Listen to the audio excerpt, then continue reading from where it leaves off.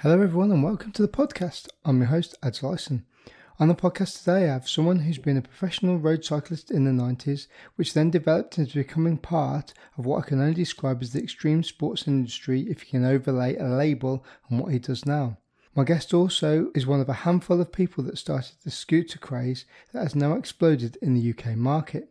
He owns two scooter brands, District Scooters and Dominator, and his company Greenover Sports is the sole distributor for Ryan Williams Nitro Circus signature scooters in the UK. Adding to this and his accolades, his company has been the linchpin for developing the new Dakine wetsuits soon to hit the market. Man, I could go on. Plus the fact the guy absolutely rips on a surfboard and is a bit of a legend in my eyes. Please enjoy my conversation with Greenover Sports owner, Dan Maker.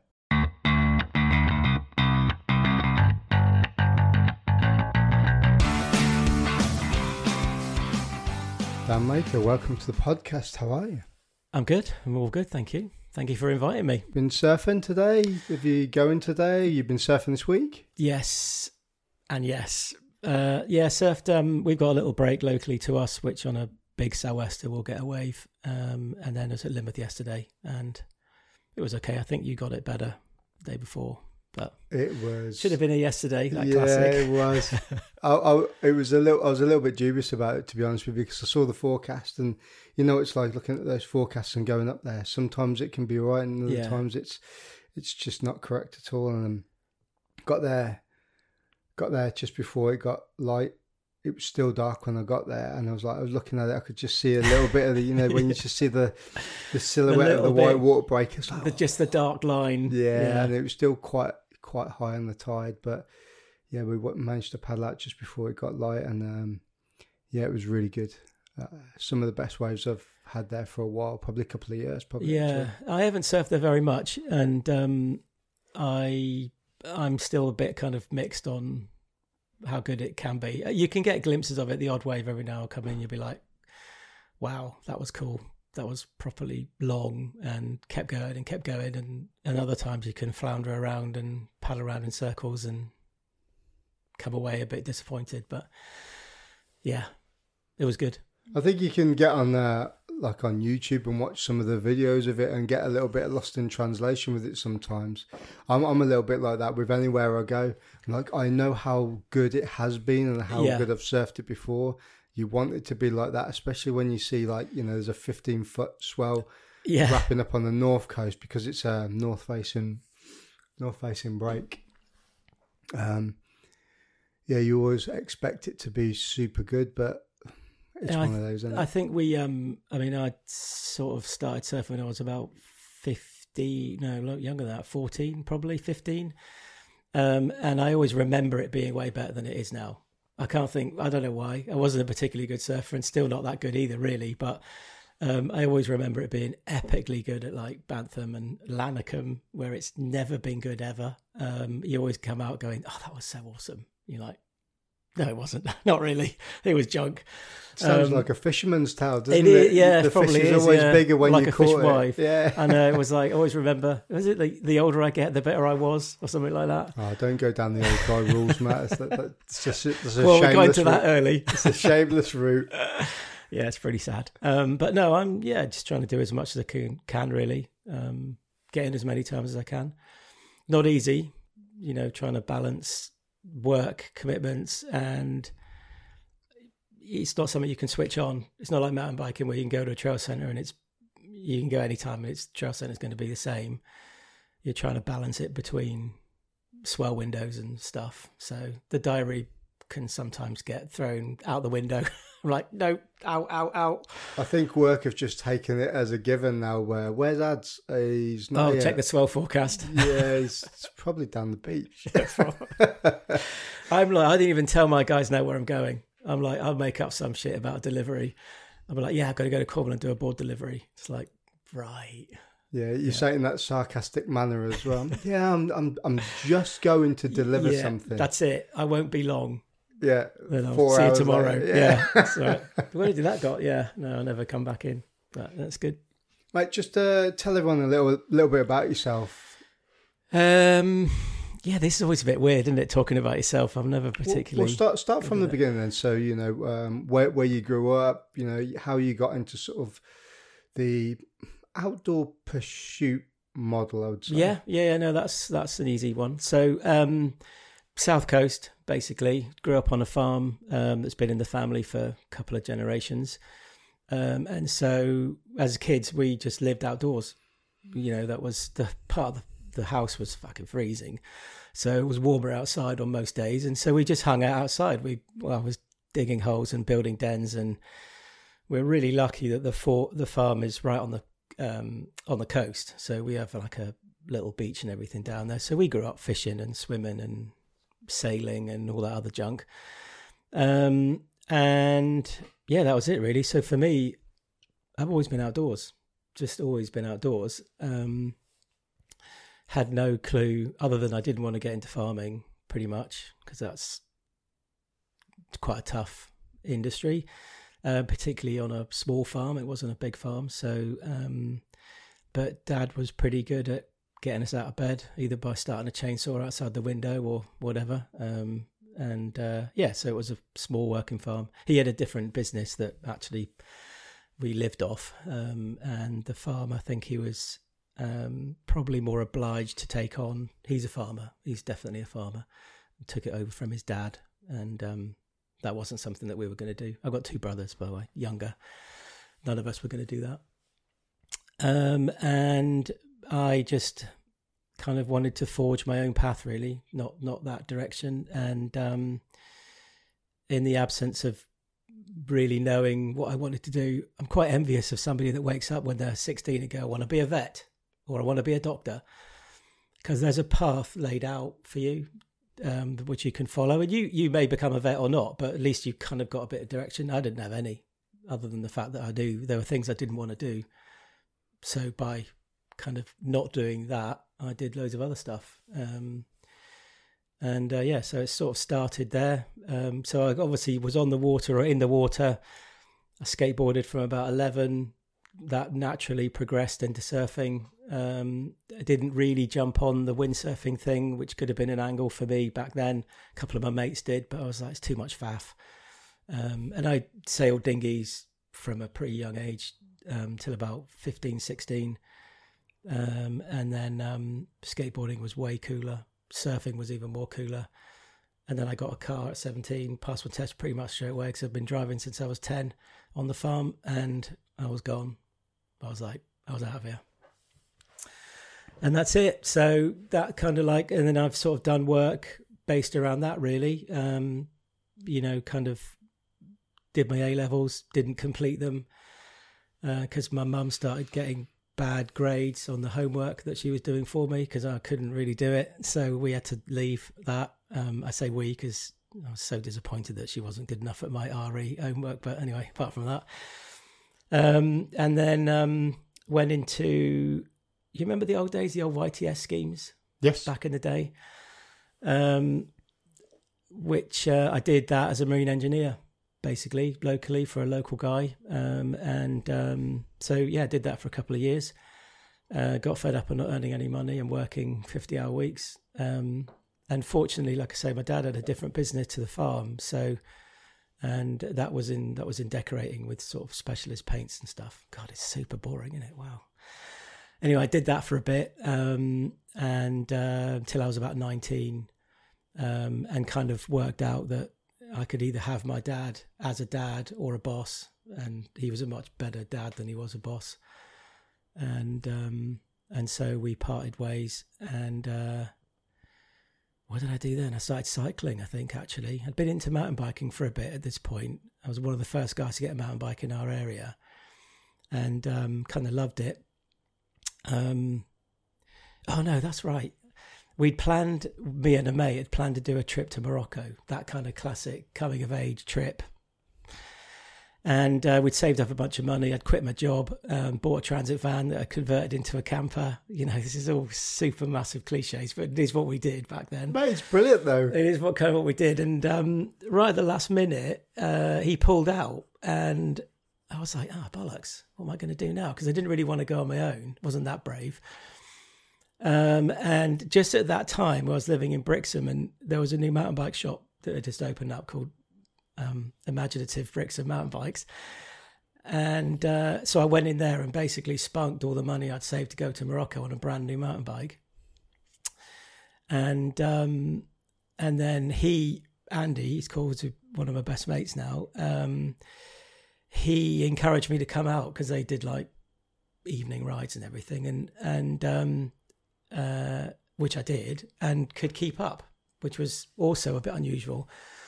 And they try and put you through the ringer, and I would always be able to kind of keep up. And I didn't really know why. I wasn't particularly good at riding, but I think through all of the surfing and skateboarding, all that kind of stuff, you have a relatively strong constitution, and you're obviously quite fit because I was surfing a lot, and I could keep up easy. And then they were like, "Oh, you should do a race." And actually, randomly, my first mountain bike race was at Woodbury Common, and did the sport category and got my ass handed to me, which is like or normally what happens when you first do a race. But I was hooked, and that was it. I just wanted to ride bikes, and that set me on a path to eventually living in France and racing for a living, not pro, but if I didn't do well, I didn't get paid type thing. And that was best and worst times of my life, actually, probably doing that. There were some dark times in that.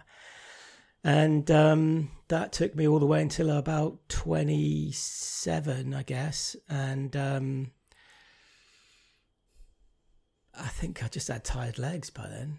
And I liked cake, and I liked to eat cake, and you couldn't really do that type of stuff. You know, it was pretty religious. No drinking, no smoking, no like religiously taking your heart rate every morning. You know, it was pretty disciplined. I don't need to talk to you about discipline, but yeah, it was tough. And it was in that kind of early 90s when drugs were, and this is not a conversation about that, but there would be people taking amphetamines and stuff next to you in a race before they started. And it got pretty leery at some points, and I wasn't really prepared to do that. And also I probably wasn't good enough to go all the way, if I'm really honest with myself. So I didn't really want to make that ultimate sacrifice to it. And so I stopped, and I literally just stopped, and didn't pick a bike up again for about 5 years. That was it. So yeah. And then I did pick it up 5 years later, and now I ride quite a bit, and my business is around bikes. And when I kind of left the sport, we organised training camps. We did loads in the sport, and to this day still do the odd training camp. When you say we, who's we? Basically, I say we because I'm embarrassed about talking about myself, but mostly it's me. I mean, obviously, you know, no man is an island. Type thing. So there were always people around me that helped, or that I would get in to help. But ultimately, it's again in this kind of pursuit of not really knowing what I wanted to do. I just do loads of stuff, loads of cool stuff, until it wasn't cool, and then I'd stop. You know, type of thing. Drove my wife crazy, probably with it. I still don't really know what the plan is. Do you feel like that trip that you would have took to your mate in Morocco? Oh, could have been. So totally could have been a crossroads. Yeah. So do you reckon if you'd have actually gone, do you know what? I'm actually going to travel to Morocco on my own and see what comes out of that trip, it would have been a completely different turn of events to what you actually did? 100%. Yeah. I think walking into that mountain bike shop and buying a new mountain bike, because ultimate retail therapy basically, and meeting Andy probably was a pretty decisive moment, because I'd met my wife Lucy. I'd met her already by now. We'd been together since we were 16, 17, but she'd never prevented me from doing anything that I wanted to do, and I didn't know, so she didn't guide me. She had her own path when we were that age, or her own path, and so I think, yeah, meeting him was probably quite influential on that full direction, and it could have gone in a completely different way. I mean, I've been to Morocco since. It's a proper shithole, so I probably wouldn't have made it back. Could have got ugly. Well, it's a shithole now, but like back then, I suppose I don't know back then. I never went. But I spoke to Jed Stone. Do you remember Jed Stone? So he was European British surf champ, back in like the 80s and 90s. Yeah, surfed all the way up, competed up to like when he was 60. Yeah, and he was telling a few stories about, you know, he did the same as you, the cliche, and back in the day, back in the 70s, got a camper van, converted it, travelled down with his missus down to Morocco, and he did a couple of trips on his own and just kind of like stayed there. And he said there was probably like 3 other people in this. It must have been amazing, actually. Massive area, yeah. I mean, those are the sort of things that when you read like Surfer's Path or something like that, or a book about the 70s, that you kind of go, man, that must have been cool. Even in the 90s, even. Early 90s, I was just fully committed to cycling, so I didn't do anything. I stopped surfing at that point. In fact, I didn't surf for about 15 years, and because the whole time that I was cycling, there was no room for anything else, basically. And Luce, she wasn't keen. She would never have wanted to go down. She might go now, but back then she was training to be a chef and stuff, so I couldn't have gone with her. But I knew early on, that I wasn't prepared to sacrifice that relationship for it. I didn't love it that much. And even through the whole cycling where I was living abroad, we would be commuting backwards and forwards, and she's pretty much been I'm not going to say ball and chain, but the anchor is probably a politer way of saying it's something that I've always come back to. And she's given me the freedom to do that. So yeah, I've got probably a lot to thank for that. I think if you look at a lot of people that were or are professional sportsmen, those people that don't have those anchors, that are kind of like what you say, didn't really know what they're doing, they're just kind of like going along and winging it. If they don't have that grounding, that's when people start coming unstuck a little bit, I think. Yeah, can do, for sure. And I think not the reason, it was an accumulation of reasons why I stopped. Injury, tiredness, exhaustion, politics. But one of the ones was, I was looking at guys in their 50s and 60s who had done this journey, and I was like, they were divorcees, or they were drug addicts, or they were dead. I'm like, yeah, I'm not sure I want that. Like, it's not worth that.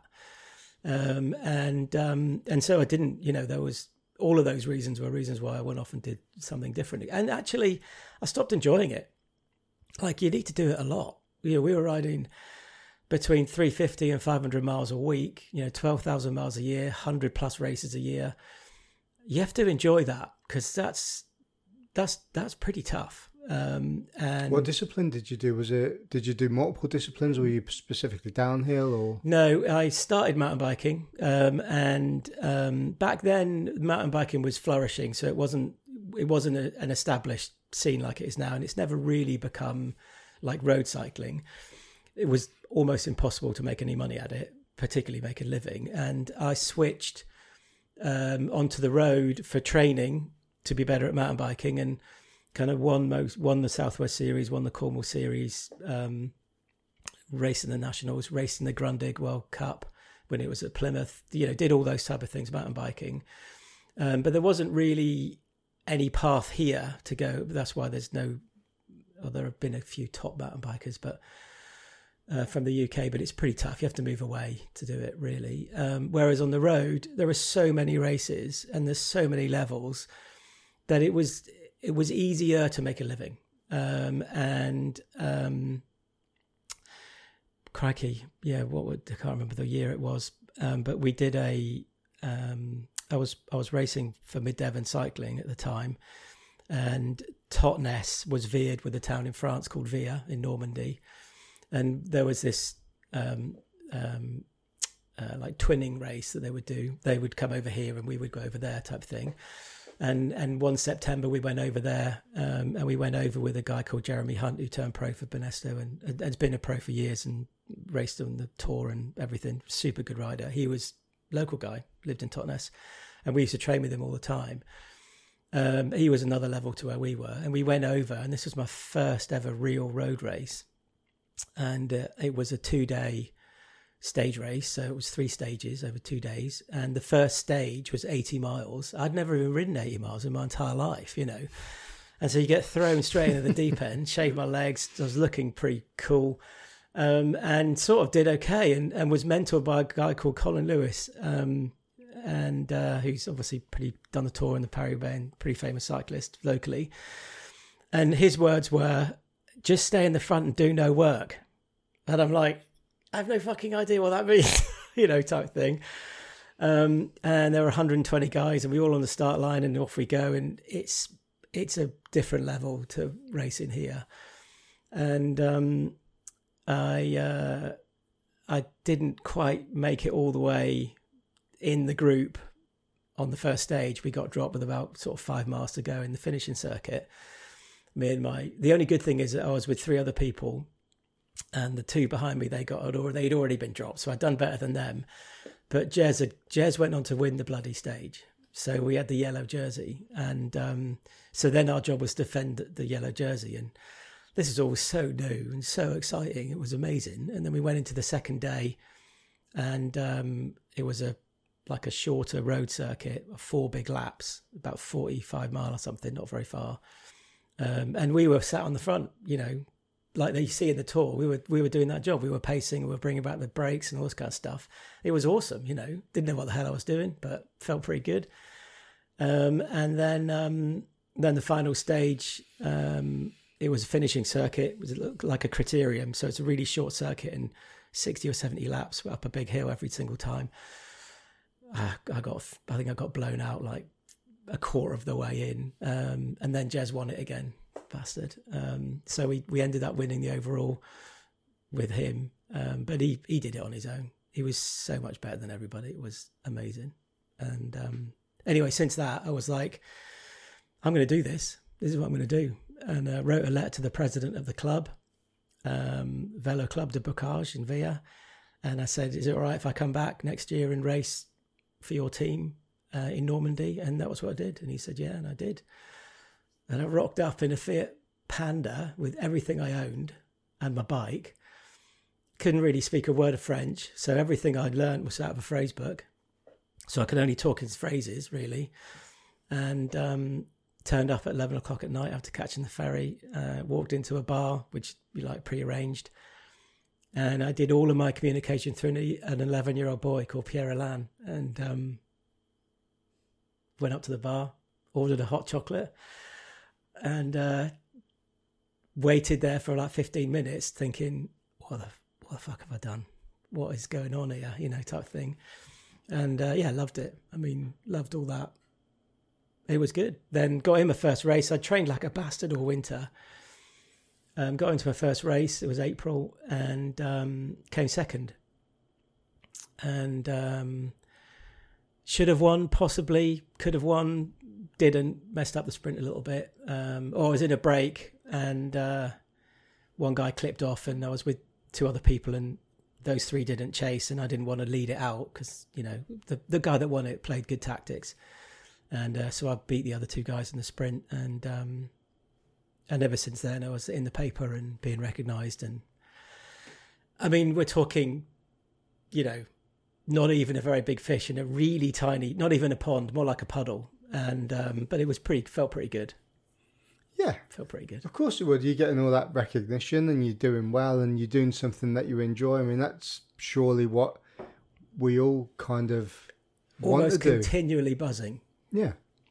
Were you getting sponsored? And yeah, we were. Yeah, how it works. So we had like, you get paid at the end of the year, and the prize money is really big there. I mean, big relative. This is when it was francs. This is pre-Euro days. And this is still mountain biking, is it? No, this is road. This is all road cycling now. Yeah, I thought so. I was like that. Yeah, there was no mountain biking really like that. But you could race every day. That's how many races there were. As opposed to mountain biking, you'd be hardly ever racing. And I was like, I wanted to race. Like that was what made me go well. And so we would get paid based on our position that we finished. So if we finished well, we would get paid pretty much straight away, but you didn't get paid until the end of the year. So you had to go over there with some savings in order to get you through the year, to get you through the season. And then there'd be a big kind of like dinner at the end, and then you would pick up your prize check. And so you were check and balancing, you know, like, shall I buy meat for dinner or shall I just buy vegetables? Because you had to balance that amount of money because you were on a shoestring the whole time. And then at the end of the year, you get paid, you know, not thousands of pounds. Let's not get too excited, but you'd get a few £1,000 and it would kind of, if you'd done all right, it would cover the season, give you a little bit towards next season. And then you'd come home, do shit jobs, gutting fish and, you know, the little silicone packets that you put in shoe boxes, do that for 12-hour shifts just to earn enough money. Do that overnight, so then you could train in the day. Yeah, they were easy times, really easy, because you had a calendar and you knew what you were doing every day. You had a training program. And so you would wake up and you knew that day you would be doing 50 mile or 80 mile, or you'd be doing intervals, or you'd be racing. You know, it was clear until it isn't. And then you're like, wow, lost for ages. And I think that's when you see sports guys, you know, and I wasn't a pro, you know, I earned a living, but that was about as glamorous as I could make it. And there were some cool things that we did on that. You know, you got good invites and you did interviews on the radio in French. So I probably said your mum looks like a helicopter or something. I don't know. And all that was cool. We did a big race called the Tour de Normandy, which is a 10-day stage race, probably the biggest race I did in my career. And one of the defining memories is in a long line of like 100 and some odd riders lined out doing 40 mile an hour, absolutely on the rivet, and a low hanging TV helicopter filming you. And, so that, you know, that was kind of like cool. I get why people do it. I mean, it's a massive buzz. And then you get dropped. It's like race over, or you're in a massive crash, or it can be, as I say, best and worst, pretty much. So yeah, I think it's they were good times for sure, and learned a lot about myself. But you definitely, when you realise that you're not going to get there,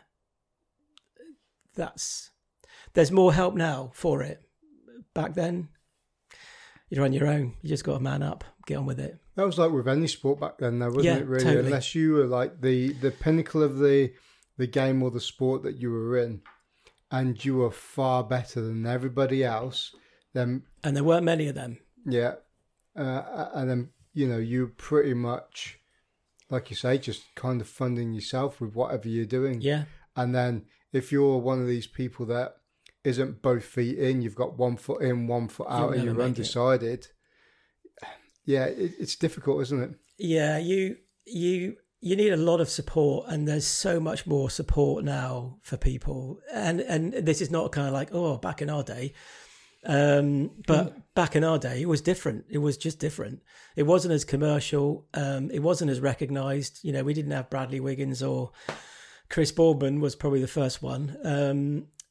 Well, after guys like Tommy Simpson and Colin and those guys back in the 60s, and then there was nothing really. There was nothing. You just had to do it on your own. And our kind of training regime, there was a selection for sure, and you'd go out with Mid Devon training run on a 120 mile club run on a Sunday morning, and we'd have young guys like first time out. They would get left 40, 50 mile from home.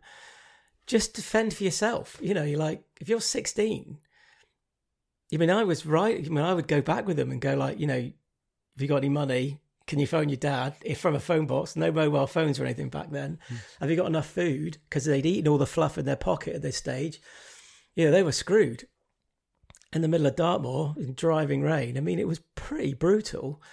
But if you got through that, then you were kind of going to be okay. If you weren't going to get through that, you don't deserve to be there.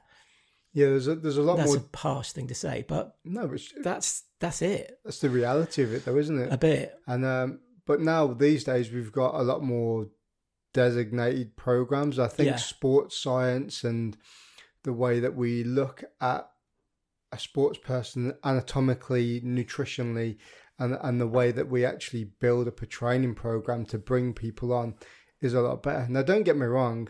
My personal opinion is that in this country, we don't pump as much money into it. Now, I just think economically, as a country, we don't have that. We've got so many different things we need to look at as well as sport.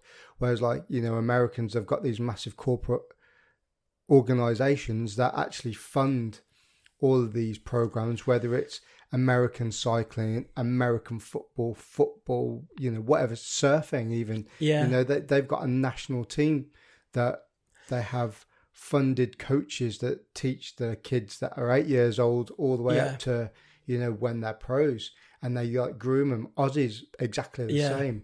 They groom them through rugby league, surfing, all of their sort of like their core sports. You're so right. And I know, you know, when we were, you know, we had British Cycling, which was not great back then.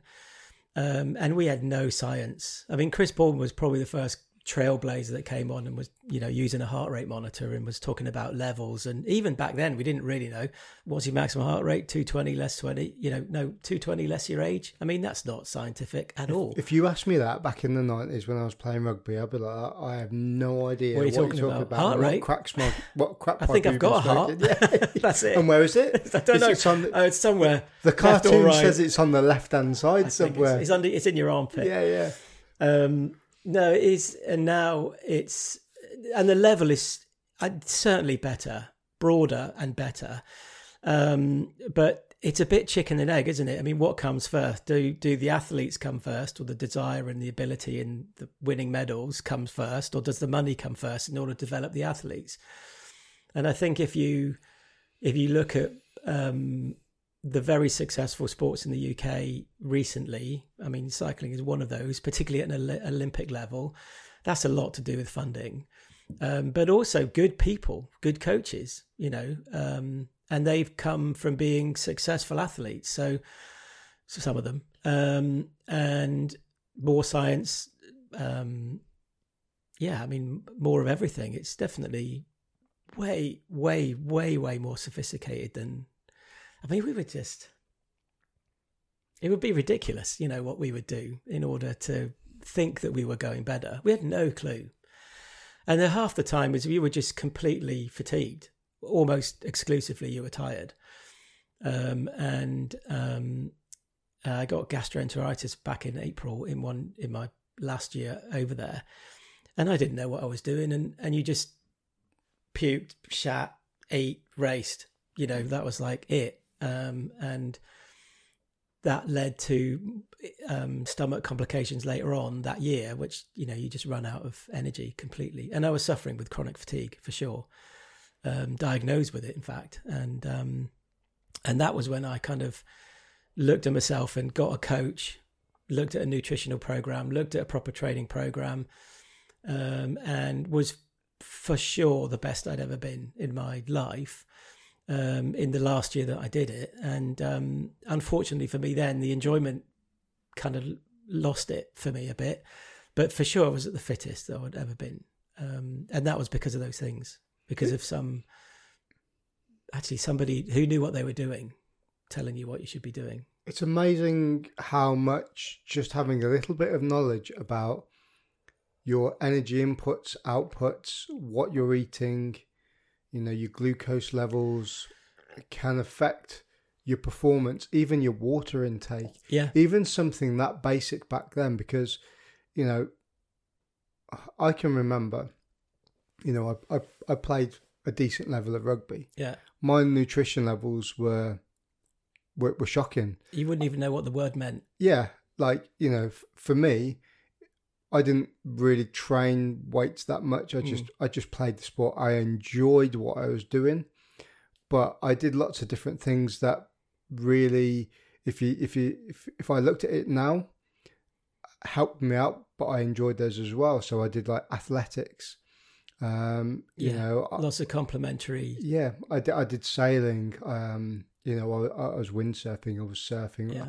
My life, without kind of like contradicting what you're saying, pretty much up to the point where you're 20, where you went your direction, I joined the military. Yeah, sounds like it. We did the same things. Yeah. But my point being is that if I'd have known more about nutrition, apart from like thinking a T-bone steak with some chips and, you know, chicken and rice on the side, and it's pretty much like all I ate. Yeah. Maybe if I ate a little bit better, maybe my performance levels would have been better. But at the end of the day, if you enjoy what you're doing, then, you know, and you didn't know about it then you can't really argue with that. No, and I was given some advice really early on when we started looking at kind of, you know, what we were eating and heart rate levels and all this kind of stuff. And in fact, it was Colin that gave it to me. And he said, look, he said, when you turn pro, you have to learn to eat chips. And the meaning in that really was basically like, you can do all this nutritional stuff now. You can do all the energy drinks. You can do all the proper stuff. But when you turn pro, you'll just eat anything because you're so freaking exhausted.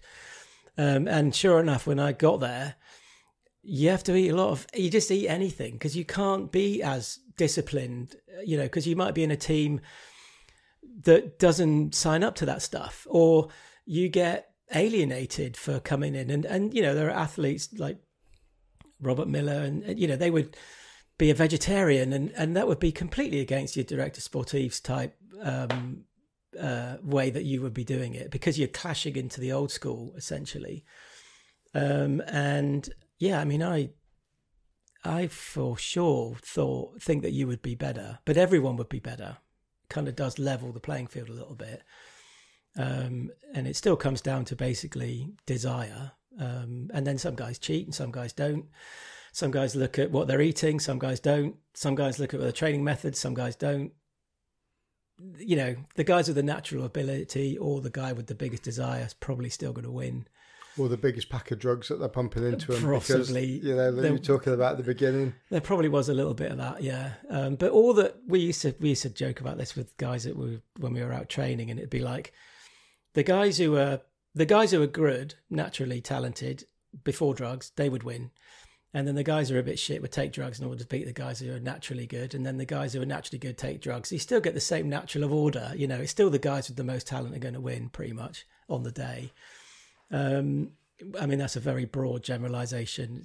It's very clever now. No, you've tarnished everybody with that now. I have pretty much, because back then basically everyone was doing it. No, that's another broad generalization.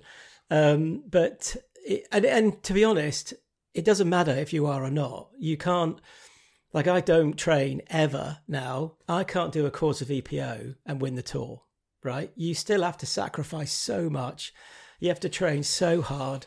You have to be so disciplined. You have to, with your weight and what you eat and everything, that it almost kind of like, it's irrelevant what they do in order to get that 2 or 3% extra. Marginal gains. Very marginal. But the work that they've even got to do to get there is phenomenal. And that will crack the majority of people. So, you know, were those big famous guys cheating? Did they get an unfair advantage? Probably not. They were just the best riders still. So you got to, 26, and you decided that you'd had enough? Yeah, 26, 27, got married. I think it was about then. That's a test. Probably failed. Then got offered a job by a friend of mine that was being promoted. And he said, look, he was a sales manager for the Southwest region for Muddy Fox. And he said to me, he said, I've got a promotion. I need to find somebody to fill my job. Do you want it? And I was like, what, wait a minute, get paid? Because I hadn't really been paid a regular wage for years up until this point. Get a car, get a mobile phone. Well, mobile as in it's still attached to the car, but that was pretty swanky. And get paid to visit bike shops. I'm all in. And so I worked there for a couple of years. And that was good. Learned a hell of a lot. And probably the start of my sort of business grounding, I guess. Business kind of education started there.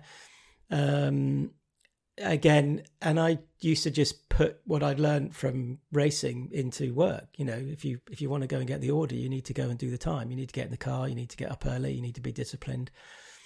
You need to be reliable. You need to deliver on what you said. You know, all those things, which is everything that we just dragged over from being in sport. There's lots of very close synergies between sport and business, I think. And have a plan, have a calendar, call plans, you know, regularly do them.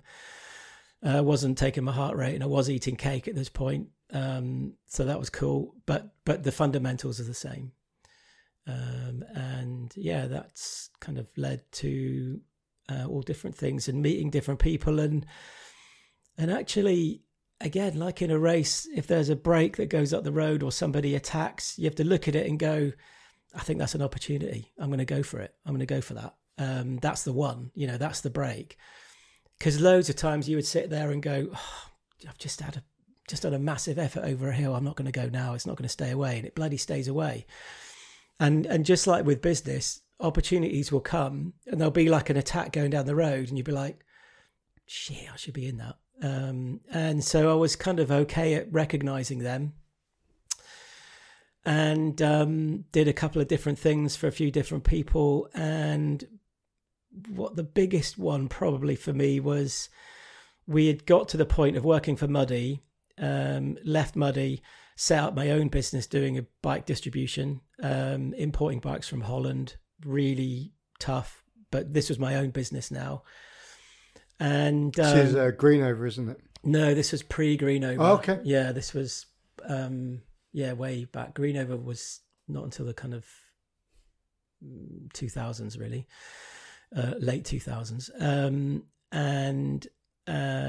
But during that opportunity, came across these little, remember the old micro scooters, the folding scooters back then. And we had a couple of guys on the road and we were visiting bike shops every day. And I came across this opportunity or got introduced to these guys and they were just starting. And I looked at it and I was like, wow, this thing is cool. Because I still had that kind of like, you know, cool shit excites me, you know. And they were cool back then. Before there were toys, they were super cool.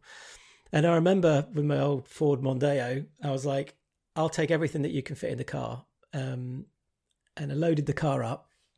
Drove home because I was working with my brother at the time.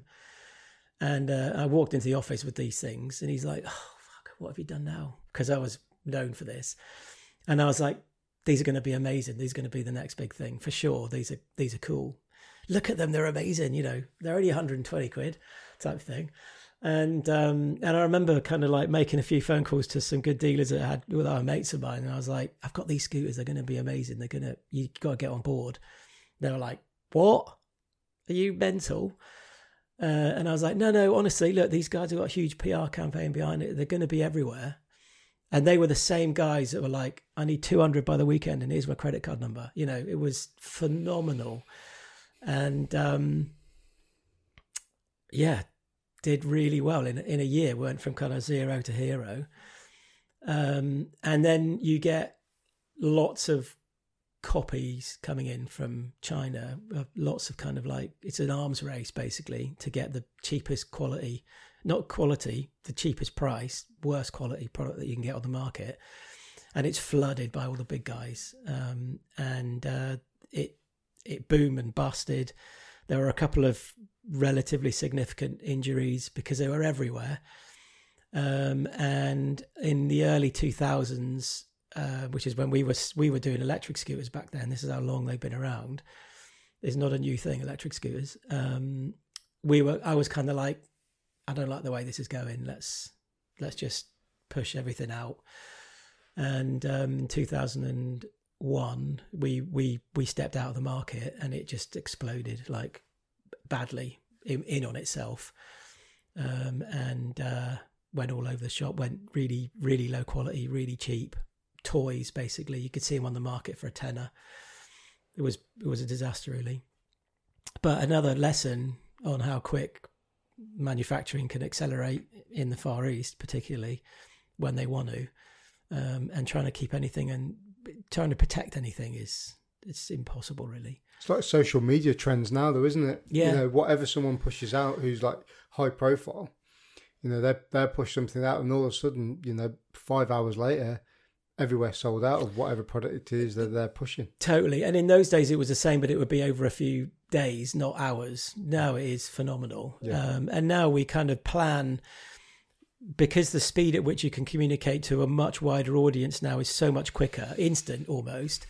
You don't have the whole kind of like, you know, 3 months in advance we're planning what magazine article we're going to write or do, or content we're going to generate, and images we're going to take photos of.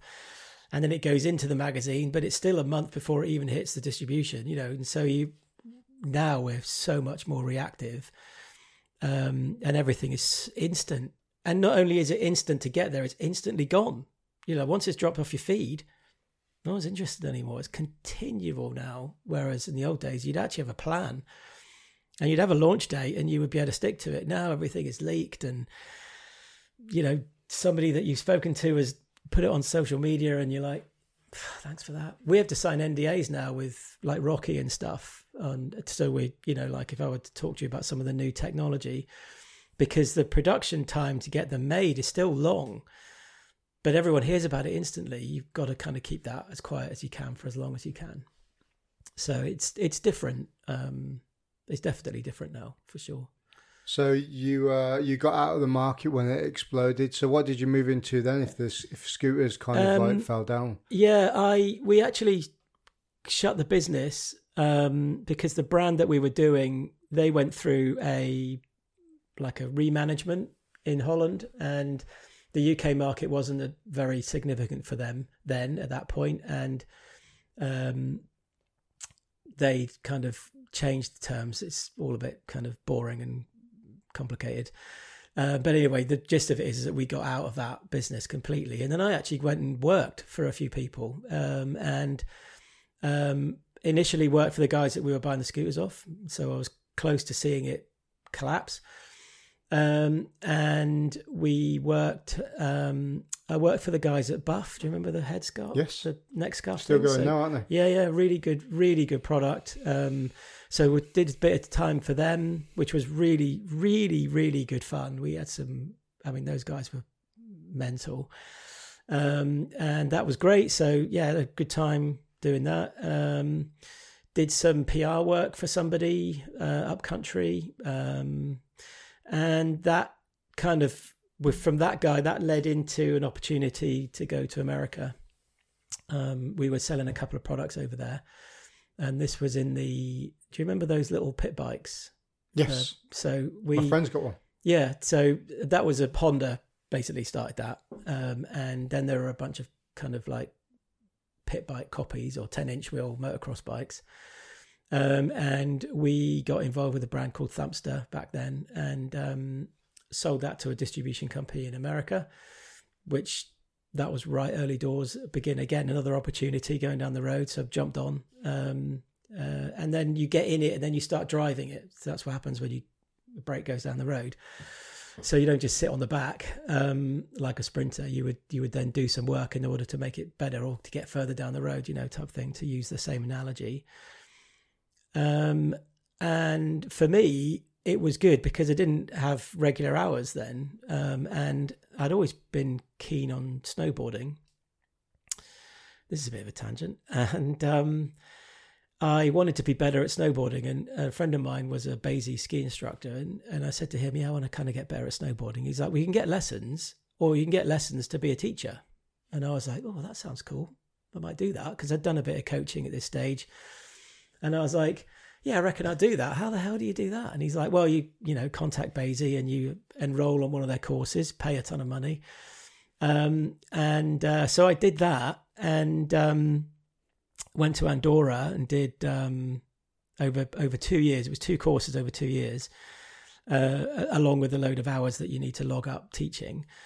And I went there thinking I was pretty good at snowboarding, and they tore you to shreds. I mean, they were good.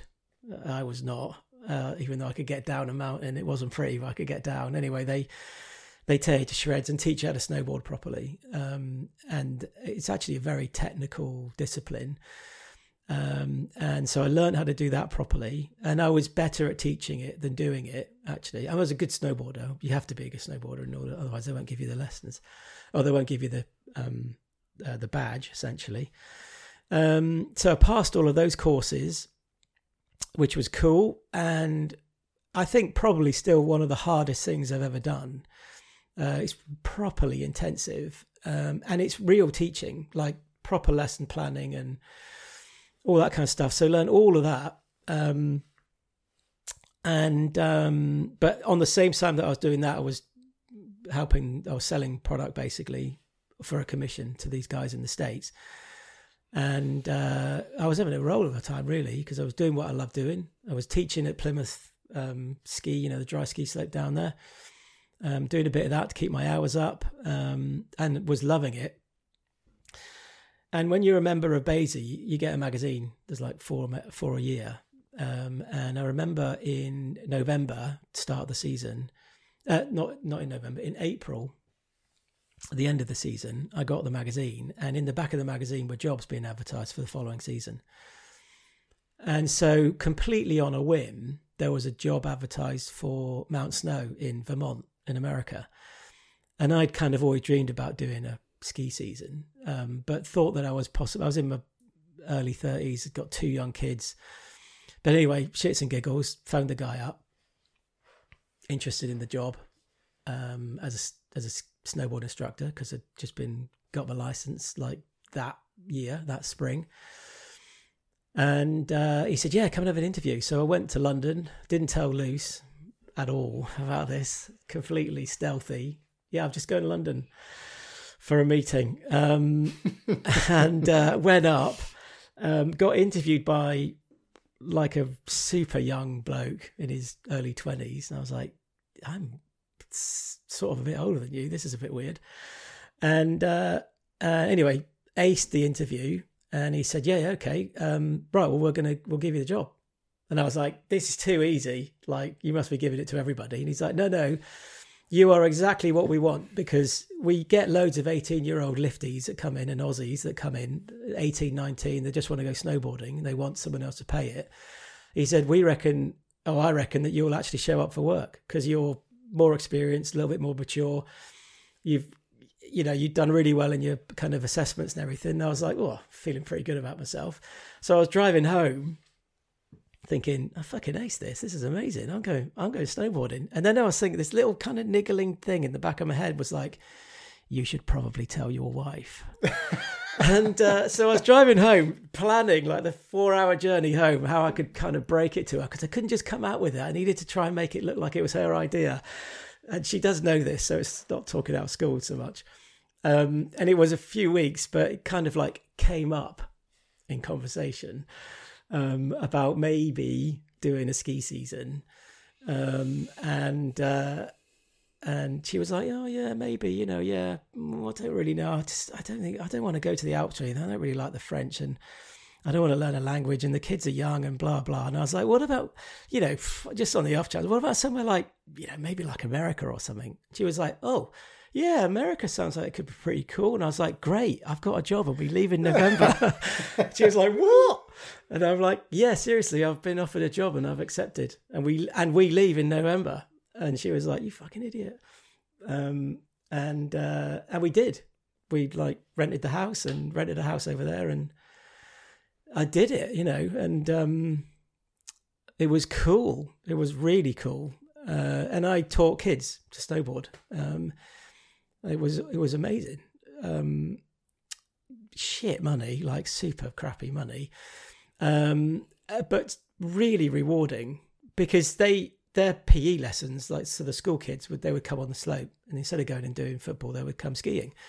So you'd pick up these kids at the beginning of the season. You'd have them all season, and you'd have like almost every afternoon, you'd get a different class, and they would be your class for the year. And they would go from not being able to put bindings on to, right, follow me through the park. We would hit the half pipe and we'd go snowboarding through trees, and they were just awesome. And Luce, bless her, we had a 1.5 and a 3-year-old, a 1.5 and a 3.5-year-old. in the snow, pre-challenging. And I would be snowboarding all day, like living the dream. And at the end of the day, I would get the last lift up, because you obviously get to know all the lifties. And then I would snowboard home back to my house through these trees and down all these snowmobile tracks and through people's gardens. And it was just freaking awesome. And I would get to the house and I'd already hear the kids crying. And I'd be like, right, I need to say that I've had a shit day. I can't go on about how good it was. And so I would get through the door, go through, hang my snowboard up, take my boots off, and Lucy would be like, "You be all right?" Kids would be crying. I'd be like, "Yeah, just a kind of sort of all right day. Didn't really get much work, it was sort of okay." Thinking, "This is the most amazing thing ever." And she'd be like, I'd go, "How was your day?" And she went, "Oh, I went to Wilmington to the library. Yeah, the car broke down, and we get in a blizzard, and we did this and we did that, and I've been to the laundrette." And I'm like thinking, "Oh my God, I'm so sorry." But in all of this, I was still flogging motorbikes to this company in the States, and they were based in Miami. And there was a big trade show in February, and they offered me a job to go and help them increase the distribution across the States for these motorbikes. And I was like, yeah, okay, that sounds cool. We don't need to go back to the UK. Our house is rented, so we'll just extend it. So we moved from Vermont to Miami, and I got like a real job, 14-hour day, 2-hour commute in an office, pasty. And she spent the whole day on the beach, like total role reversal, basically. And I would come home and it would be dark and I'd be knackered, and she'd still be in like a bikini, and her hair would all be like blonde, kissed by the sun and salty, and the boys would be in their nappies running around. They were brown, and I'd come in through the door knackered, and I'd look at them and I'd be like, "Good day?" And she'd be like, "Oh, we just met these wonderful people on the beach. We're going to do this. We're going to go, oh, it's just so amazing. It's like wonderful." And I'm like, bitch, but it's only really payback for what, I had up in Vermont. But anyway, it was all good. And so that was kind of like, oh, blimey, where would that be? Early 2006, 2007. So what are we, like 15 years ago? Yeah. 13 years ago or so. Yeah, 15 years ago. Yeah. We stayed there for 2 years in total, most of the time down in Miami. And I traveled the entire States. We had 25 agents working for us. Had a really successful time there. I mean, I was only working for the guys, but we did really well. And again, that kind of one of those markets that sort of came off the boil, lots of competition, less expensive, unbranded stuff coming in. And, we were kind of coming home anyway. Some kind of boring complications at work, sort of deals changing and not really being as good as it was. And I was like, I think I'm out of this. And we did a big road trip from Miami to Seattle because I had a really good friend that lived up in Seattle. So I basically drove and camped, and took us 4 weeks to drive across and to us show the boys and Luce the bits of America, because they'd really only been stuck in Miami. So that was really cool. Big country. Big, and super diverse. It's amazing, really. Well, each state is its own country, isn't it, pretty completely. much? And so totally different. State lines are like borders, really. And east to west, I mean, completely different. Obviously they've had some issues recently, but it's still a pretty phenomenal place, actually. It's definitely good. But they are foreign. They may speak the same language or similar-ish language, but they're certainly foreign to us. And I think we forget that. You go there and you're like, well, it's just like home. It's like, no, it's not there. It's a foreign country for sure. But it's good. Yeah, really good time. And then Lucy's dad got ill, actually, fortunately with cancer. And so we came home. We came home then, and what happened then? We came home. I did some more training camps, because I was still cycling a bit. I won't bore you with that story. But there was a job being offered for a mountain bike distribution company called Silverfish, which is based down in, or Plymouth then, but it's in Saltash now. Applied for that job. They were looking for a general manager. And I was like, I can do this. It's pretty easy. And I wanted a job, I wanted like a regular kind of like just 9 to 5 type thing. And that was awesome. That was also really cool. Worked there for a couple of years and then set up my own thing. Learned a lot from them. And got back into the UK bike world, I guess, industry. And then randomly, full circle, got approached again by somebody building scooters. And it had developed from being kind of a form of mobile or micro mobility, they call it, for the posh word, to becoming a sport. And so the kids had basically taken the product, they were starting to learn tricks, they were riding them in skate parks, and they were getting really good. And what was happening is that the product wasn't really made for that. It was made as a toy. So you can ride it to school, run off the pavement, it's fine. But the minute you start riding it in the skate park, they would just be braking left, right and centre. And so I got approached, and then I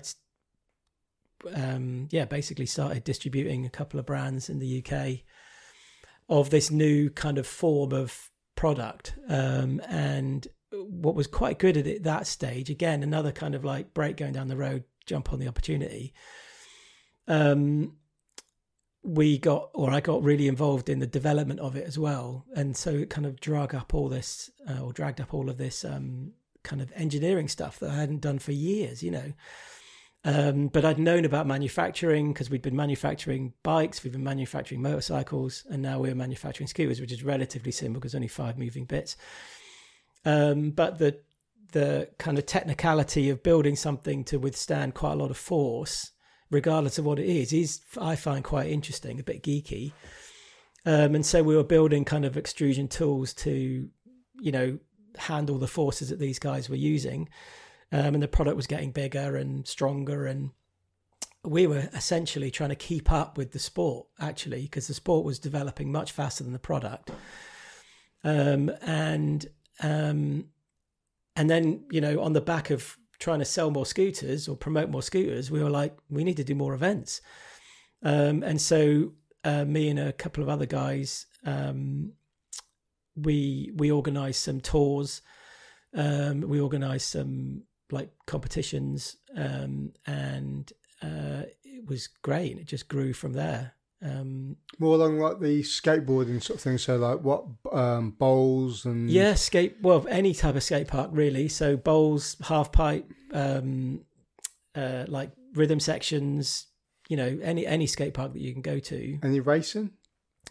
No, not racing. Although there are guys that do a little bit of kind of like a dual slalom type setup. Yeah, kind of like the BMX and where you got the pump tracks. That's it, with the pump tracks. But that's not something that's really taken off. We did a little bit of mountain boarding.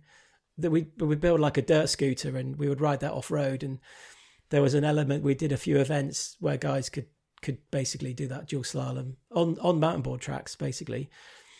And that kind of like didn't really take off, but was super good fun. It was awesome to watch. But no, it's predominantly skate parks. And I think scooting or scootering, it's a bit of a naff word really for it, because it's a bloody awesome. The guys are properly good. And it saved tons of skate parks. Like they would have gone out of business if they had to rely on BMX and skateboarding. The participation level is huge in comparison to that. And it definitely gave those guys the abilities to open up new parks, which then feeds more people doing it.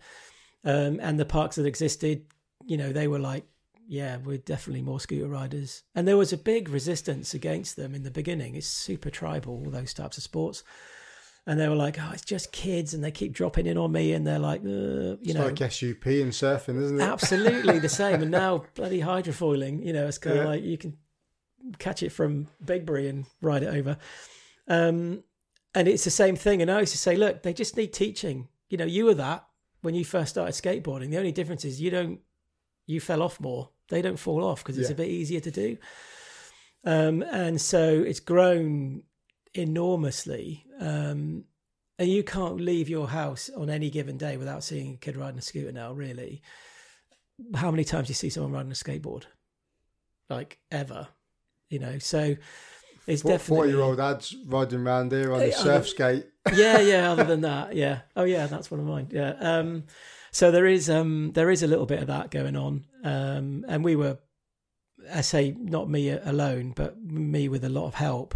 We've driven that sport. And there's a World Championships now. We have a big kind of called Scoot Fest, which we've done for about 7 years running now, and we went virtual this year because of the COVID thing. So we did a big virtual online competition, which was really good.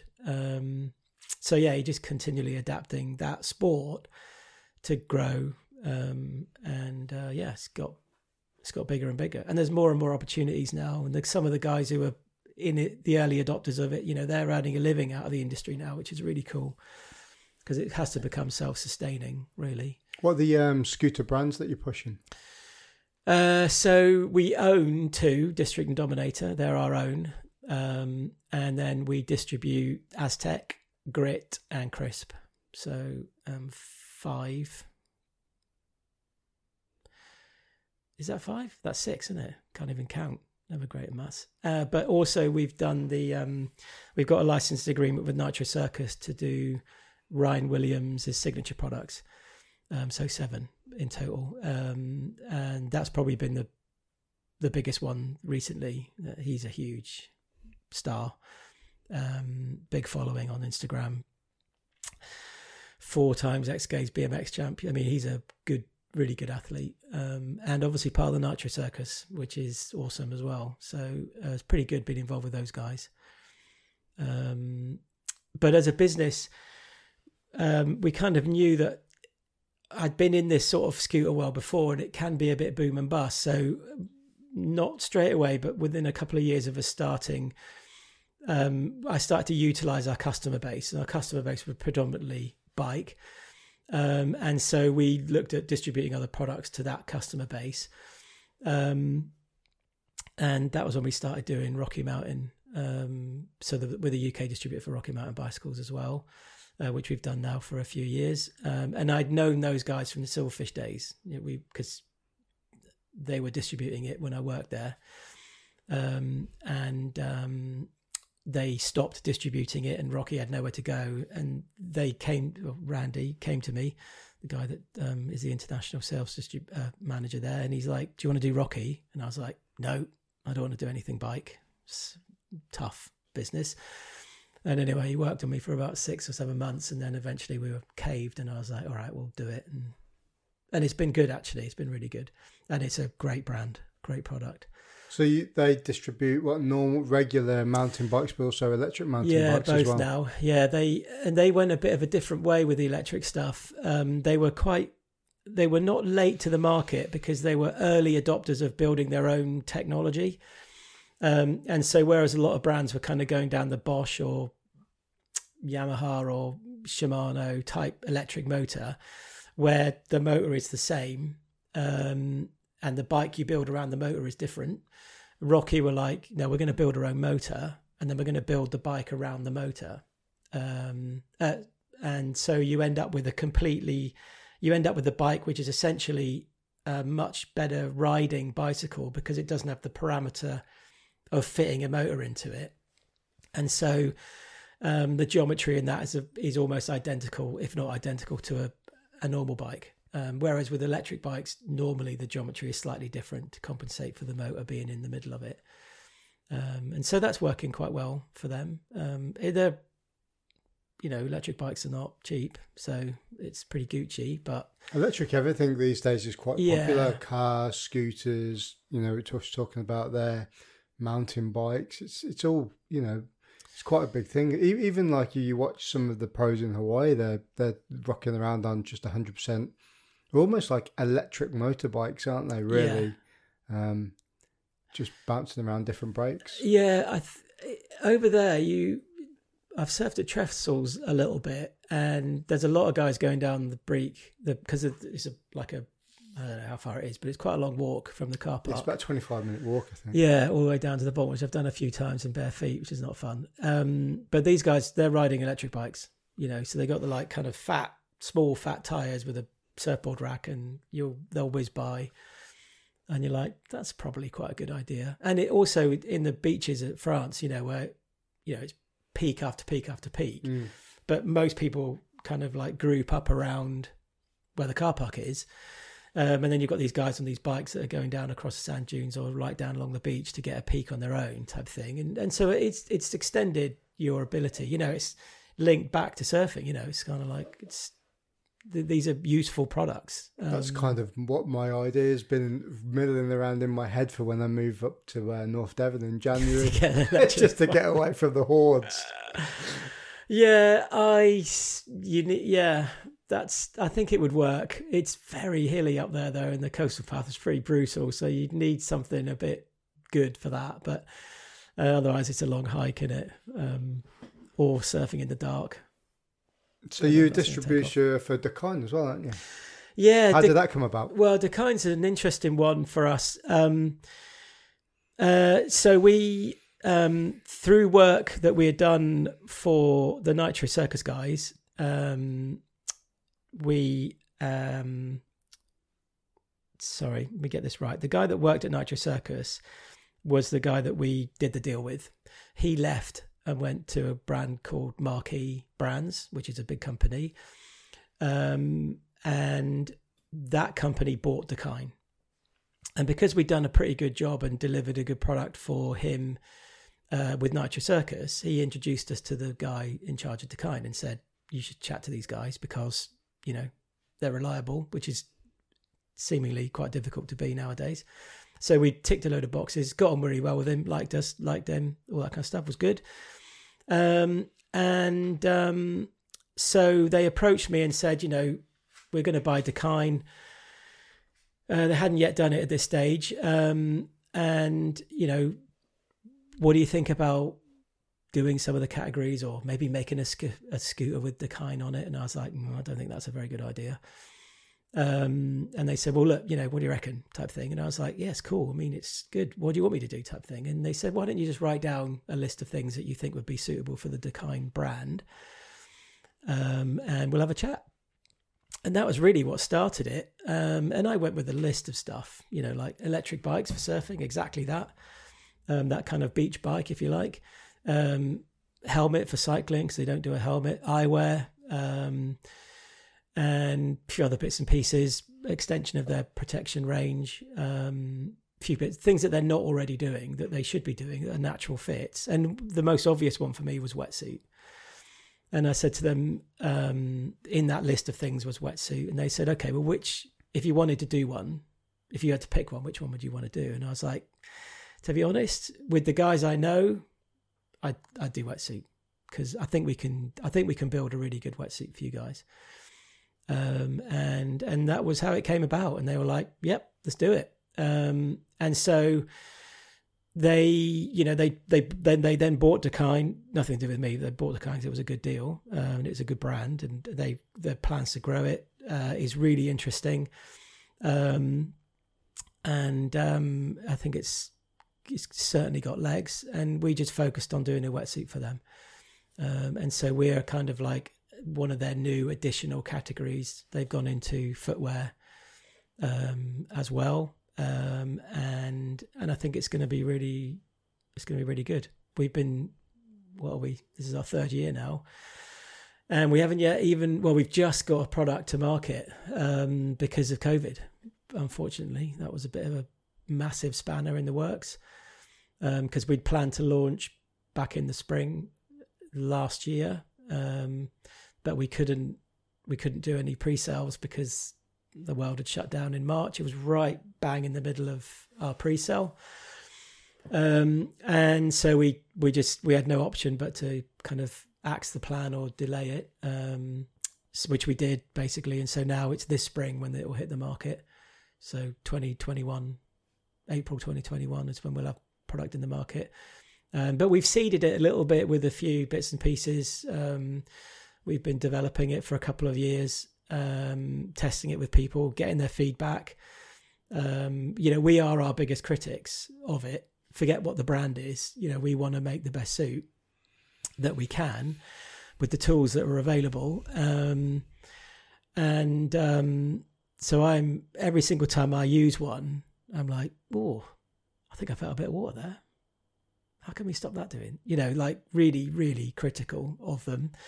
And then I talk to guys that use them and they're like, freaking hell, the suits are amazing. They're super warm. They're really flexible. They dry quickly, all the things that they should do. And so it's, I know that we've got something that's pretty good. I also know that there's things that we can do to it to make it better, and we will be, but they're not quick changes. There's a life cycle that you kind of got to go through, a production cycle. But yeah, it's good. And actually, probably in hindsight, not launching last autumn has enabled us to come to the market with a better product than we had then. And so that's been pretty good, actually, or will be, hopefully. And the pre-sales have been strong, and it's global. So it's bloody scary, actually. Thinking about it on like that kind of scale, being a distributor, but also helping with the manufacturing of something that, what we were talking about before we started the podcast, a surfing community, but a global one. Yes. Putting the product out there that is not necessarily swamped with different brands and wetsuits and stuff, but people have their own takes on them, whether it's, the Patagonia suits that have got the lining inside, or, you've got other distributors that have got, half lining, half different types of neoprene. And yeah, it's actually, I think probably I just took it for granted. But like most people do, it's just a wetsuit, right? It's got a job to do, so you don't even think about it, and you abuse the shit out of it. I mean, it's one of the hardest used products probably that we are as surfers. Way more than the board probably, other than maybe wax, which whatever. But so I was, when we started looking at the developing of it, I engaged with Phil up in North Devon, who's been building wetsuits for years and designing wetsuits for years. We were kind of like, right, how can we come to the market with something that's different in a way? I mean, it will be different in a way because it's branded differently. And half of the market, when we did our research, half of the market kind of like already thought that Dakine did a wetsuit, and the other half were like, you should do a wetsuit. It's the most obvious thing you should do. It's a surf brand after all. So we were pretty confident that when we built one, it would sell, even if it wasn't very good type thing, because it's got a really strong brand. And when people would say to me, oh, you don't want to come super crowded, there's loads of wetsuits, the world doesn't need another wetsuit, whatever. I get that. But there's also there are guys who will only ever buy an O'Neill wetsuit because they've had it for years. They're super happy with it, and it's a great product. They're all great products. Nowadays, there are no bad wetsuits, really. There are just different wetsuits. There's too much market research out there, isn't there? Yeah, it just comes down to your personal preference, or who that's got one, or where you can get a deal. That's predominantly, and it's a really frustrating thing for us because we came to the market, and our the Dakine DNA, if you like, is to build trusted, durable product. There are guys that have got a backpack that they've had for 20 years, right? And that's Dakine's DNA. That's when you build anything for Dakine, that's where you have to start. And so when we were looking at a wetsuit, most of the wetsuits nowadays, they're great products, but they don't last that long. And they're not particularly clean products environmentally. And so we kind of looked at it from the ground up. And because we haven't been building wetsuits for 30 years, we can look at it with fresh eyes and come, right, if we were to start building a wetsuit today, if Billabong was starting to build a wetsuit today with no history, what would you do? And so we looked at it, we came at it from that approach. And there's a kind of element there's a trade-off between flexibility, durability, sustainability, There's lots of abilities, no ability, that's all a big trade-off. That's all a big compromise. And you can build the best performing, super comfy, super flexy wetsuit, and it might last 3 months. Or you can build one that will last forever, but it'll be awful to use. So it's really challenging to try and build something that will tick all of those boxes enough to get consumer adoption. Because you can, like with Patagonia, they build a great wetsuit. They use a natural source product with Ulex. Their linings are pretty good. But Ulex as a foam isn't quite as good as limestone-based foam. It's way cleaner. Arguably better or worse, not sure for the environment, but it's a better product, as in from a sustainability perspective. But if you talk to anyone that uses a Patagonia wetsuit, it may not be the best one to use. It may not be the most comfy. It's possibly a little bit stiffer. And that's the trade-off, right? Do great for the environment. It will still work perfectly like a wetsuit. It's still super warm and you can still move in it. It's not like you're being tied up or anything. But it may not be as flexible as Rip Curls, for instance.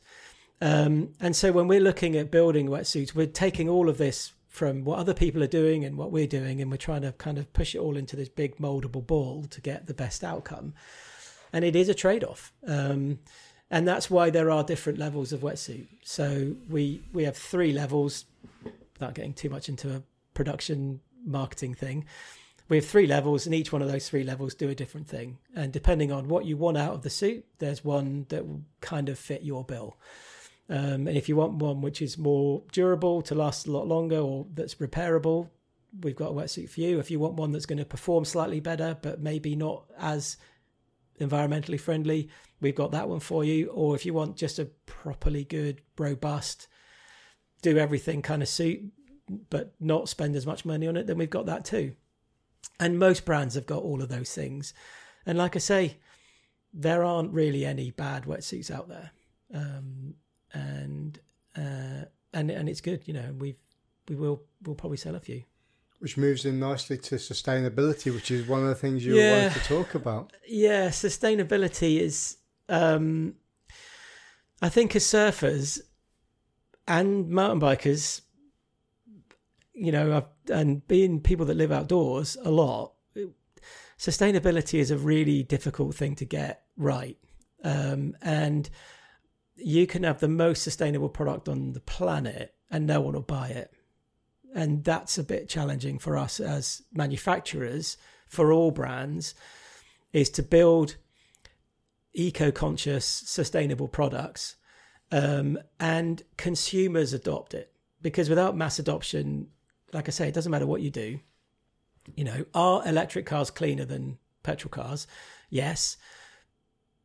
There's still way more petrol cars sold, so, and it's changing and it's a slow process.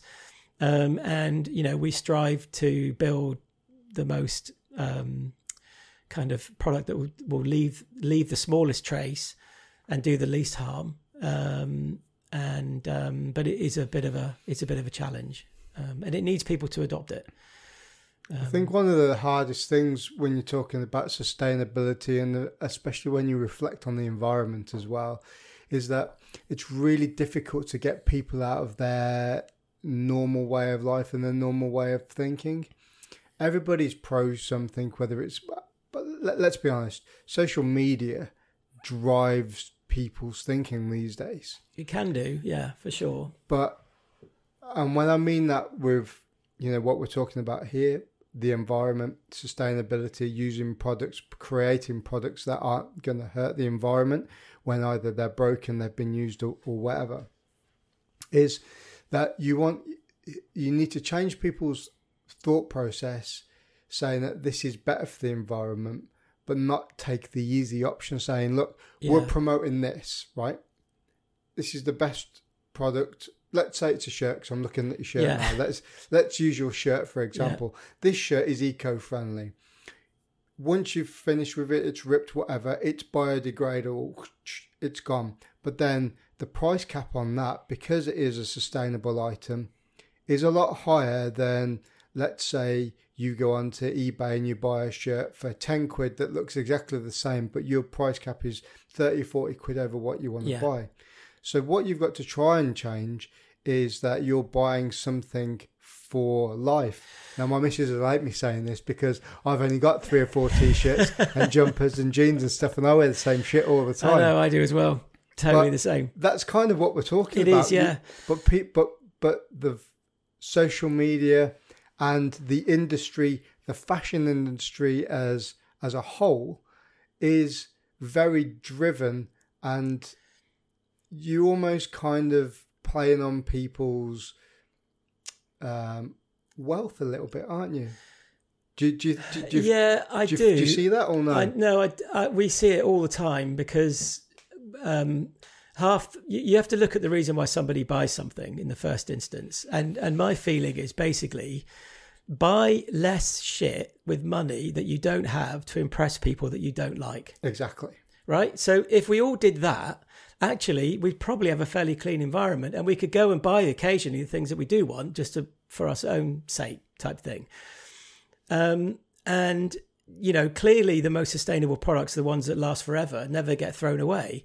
But it's the process from sourcing raw materials to then molding and building and producing those raw materials into a finished product that's also as sustainable and as environmentally friendly as possible, shipping that product to somewhere where people can access it, it's, you know, in as green way as you can, and then making that product last for as long as possible.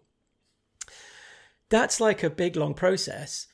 That's even before you've got to what the price of it is. You know, using ethically sourced labor, you know, that's more expensive. Sourcing organic produced cotton, that's more expensive. Recycling bottles, that's expensive to do that, and actually takes a lot of energy to do that. It might be better off just to build the yarn from scratch in the first place. So there's all these sort of like loads of different factors, but then ultimately you get to the point where someone has to buy it, so they need to find it. That's normally from some article on social media probably that they've seen, or through like you're wearing a nice fluffy jumper, I'm like, nice jumper ads, where do I get one of those type thing? So you're being influenced by somebody. But then frustratingly, and we all do it, me included, oh, can you do a deal? Can you do us a deal on one of those things? And you're like, no, I fucking can't do you a deal. Because like, I can't get to where it is here, and then not make any money on it in order to reinvest in making it cleaner in the future. And I do exactly the same. Like, I would probably never buy one of our mountain bikes at full retail. And it's crazy for me to say that. But that's it. But we need to, you know, everybody needs to buy. There's a reason why things are the price they are. And that's because, you know, it's sustaining people's livelihoods. There's loads of people in the supply chain that's got to eat. You know, it's like these things are expensive. I mean, I'm amazed we pay what we pay for some stuff. When I think about one wetsuit or one bicycle or one scooter even, which is hardly any moving parts, the process from the drawing that you're paying somebody to do or needs to make a living on because he's a designer, a product designer, from that point to getting it in a box on a shop floor, that's quite a long process. What we actually end up paying for that product is way too cheap when you consider everything that it's gone through. Yeah, I mean, it is a little bit frustrating. So how do we make super sustainable, equally sourced, ethically sourced, all the other bits and pieces, fair trade, all the other junk, and do it at a price that people are considered for being the right price to pay for it? And what is that right price? And is everyone happy to do it? You know, that kind of old adage, what is it? Buy cheap, buy twice or something, that saying. Well, that's sustainability, yeah. Buy once. That's it. Done. Got the thing forever. And that's why, you know, when people like Patagonia and stuff and other brands, not just them, they'll do this kind of like free repair service, because like throwing it away, that's really harmful, because even if it biodegrades, and we're working on biodegradable product right now for the future, it's still got to go into the correct landfill. It's still got to be, but it's not like oh, it's disappeared. It's still a long process for it to disappear into, back into the earth. Although that is compostable stuff. It's amazing what you can compost actually with the right additives. Or not burn it. Or not burn it, yeah. Like, definitely don't burn it. That's not necessarily a good idea. The correct landfill is probably still the best way. You can create gas, which can be used for fuel. There's loads of byproducts that you can use from it. And essentially it's turning back to, our ultimate gain or plan is to be able to take something out of the environment that's been used. So let's say a plastic bottle, build it into a product that we can use, and then we throw it away, it biodegrades. That's where we're striving to, and we're close. We've done it in a lab. We can do it. But we then need to make it so that someone will be able to pay for it. And it not be to the detriment of performance. It needs to perform exactly the same as its non-ethically sourced counterpart. And it needs to cost about the same. And those are the challenges. That's good to see that, you're making a product for the kind that, is all your other brands as well, your scooter brands as well, that is going to be more focused towards that as well. Yeah, we try not to throw anything. If you get like in the trade, if you get a box from us, it'll be a box that we've had delivered to us that we've reused. Just simple things like that we hardly throw away any cardboard now. We reuse it. And you could say, it just moves it down the line. Arguably, yeah, but it's also taken a new box out of the environment, So use it more, use it for longer, throw it away less, repair it if you can. And yeah, spend the appropriate amount of money in the first place to get you that.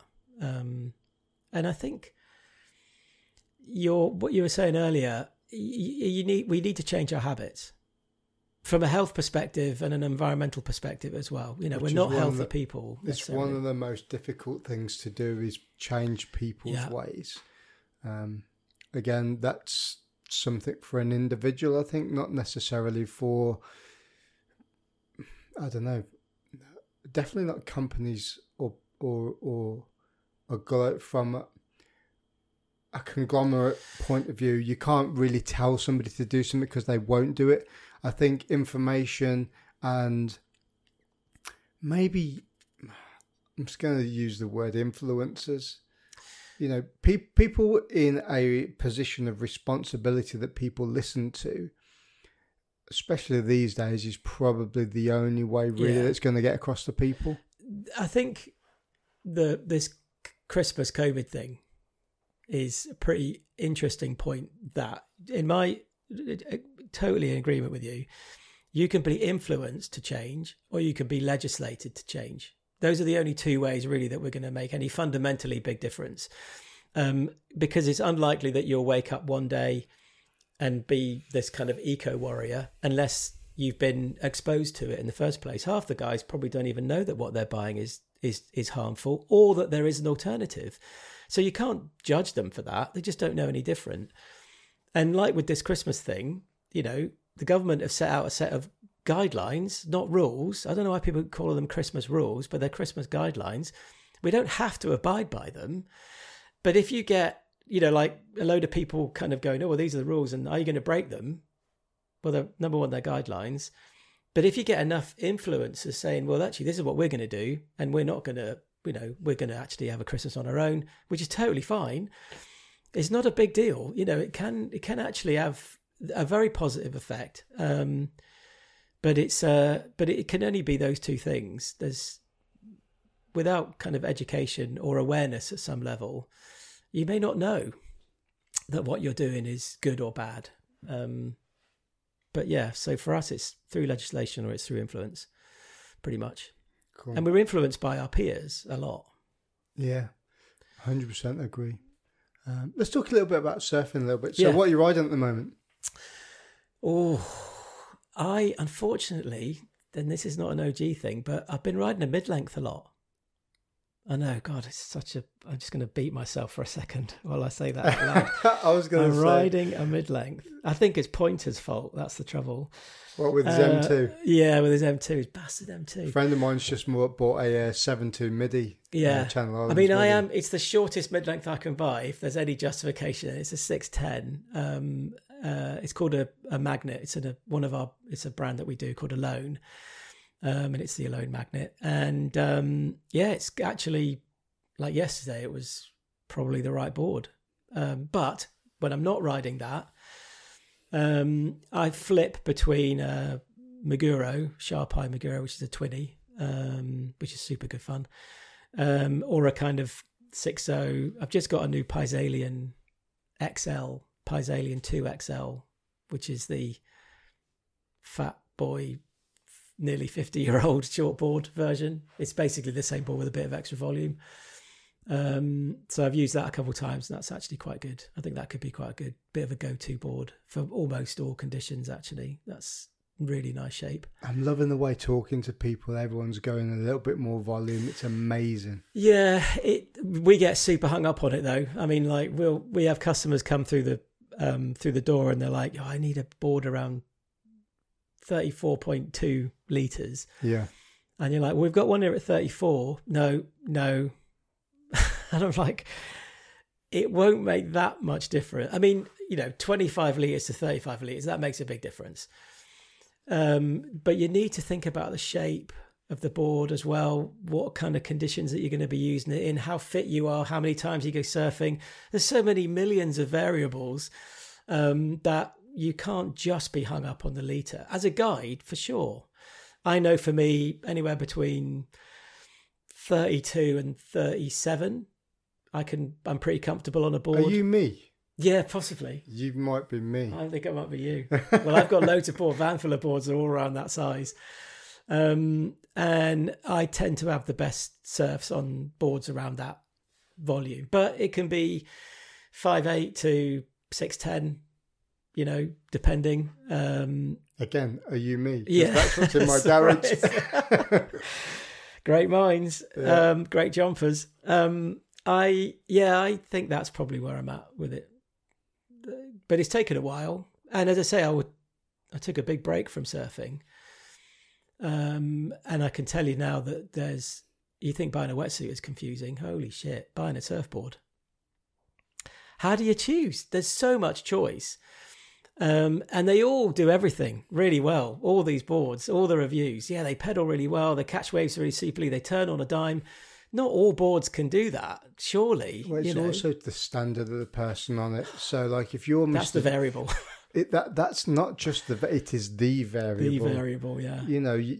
And again, I've talked about this quite a few times, but you've got people that talk a really, really good wave. Yeah. But can they actually do what they're talking about? In their head, they might be, but then... Yeah. But then also, you've also got to think about that, like you say, there are so many different types of boards out there. Is what do they want to achieve out of their surfing? Now, that's the key point.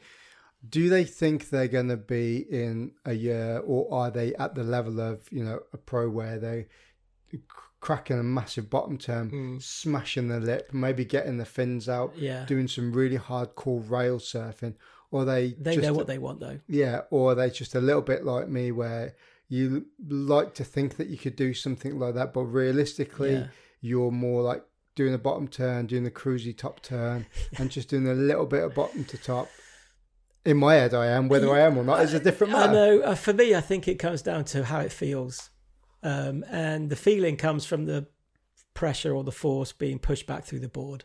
And sometimes you can do like a really nice kind of cut back and you go, wow, that felt like there was loads of force, a little bit of spray, I'm John type thing. You're clearly not. But and the photo hasn't been taken to say that you are. And there is no proof of it. But that's what it felt like. And I think you should buy boards that make you feel that way. And it doesn't matter if it's a Minimal, a Foamy, or a Toothpick. Buy boards that enable you to ride as many waves as you can when you're out, and that feel the best. And it doesn't matter. No one's watching. Well, there's a few people watching, No, there's no one really watching. That's why wave pools are a bit weird, aren't they? How much anxiety do you get paddling into a wave pool? It depends on... I'm not sure I like them. It depends what your personality is like, though, isn't it? Whether you get hung up on people watching you. But at the end of the day, if you go out, good day at Croydon, there's a million people out there, and it's the same amount of people there watching you do stuff as you would be at a standalone pool. It's not as arena, though, is it? It's not like... It's only like that if you make it like that in your head. Totally. I know. I mean, I get in and paddle out having a word with myself. I'm more frustrated with myself for not being able to do the turn that you were trying to... certain things on it, rather than I just look like a kook in front of all them people stood in there. Couldn't give a shit about that, if I'm perfectly honest. I'm more concerned about...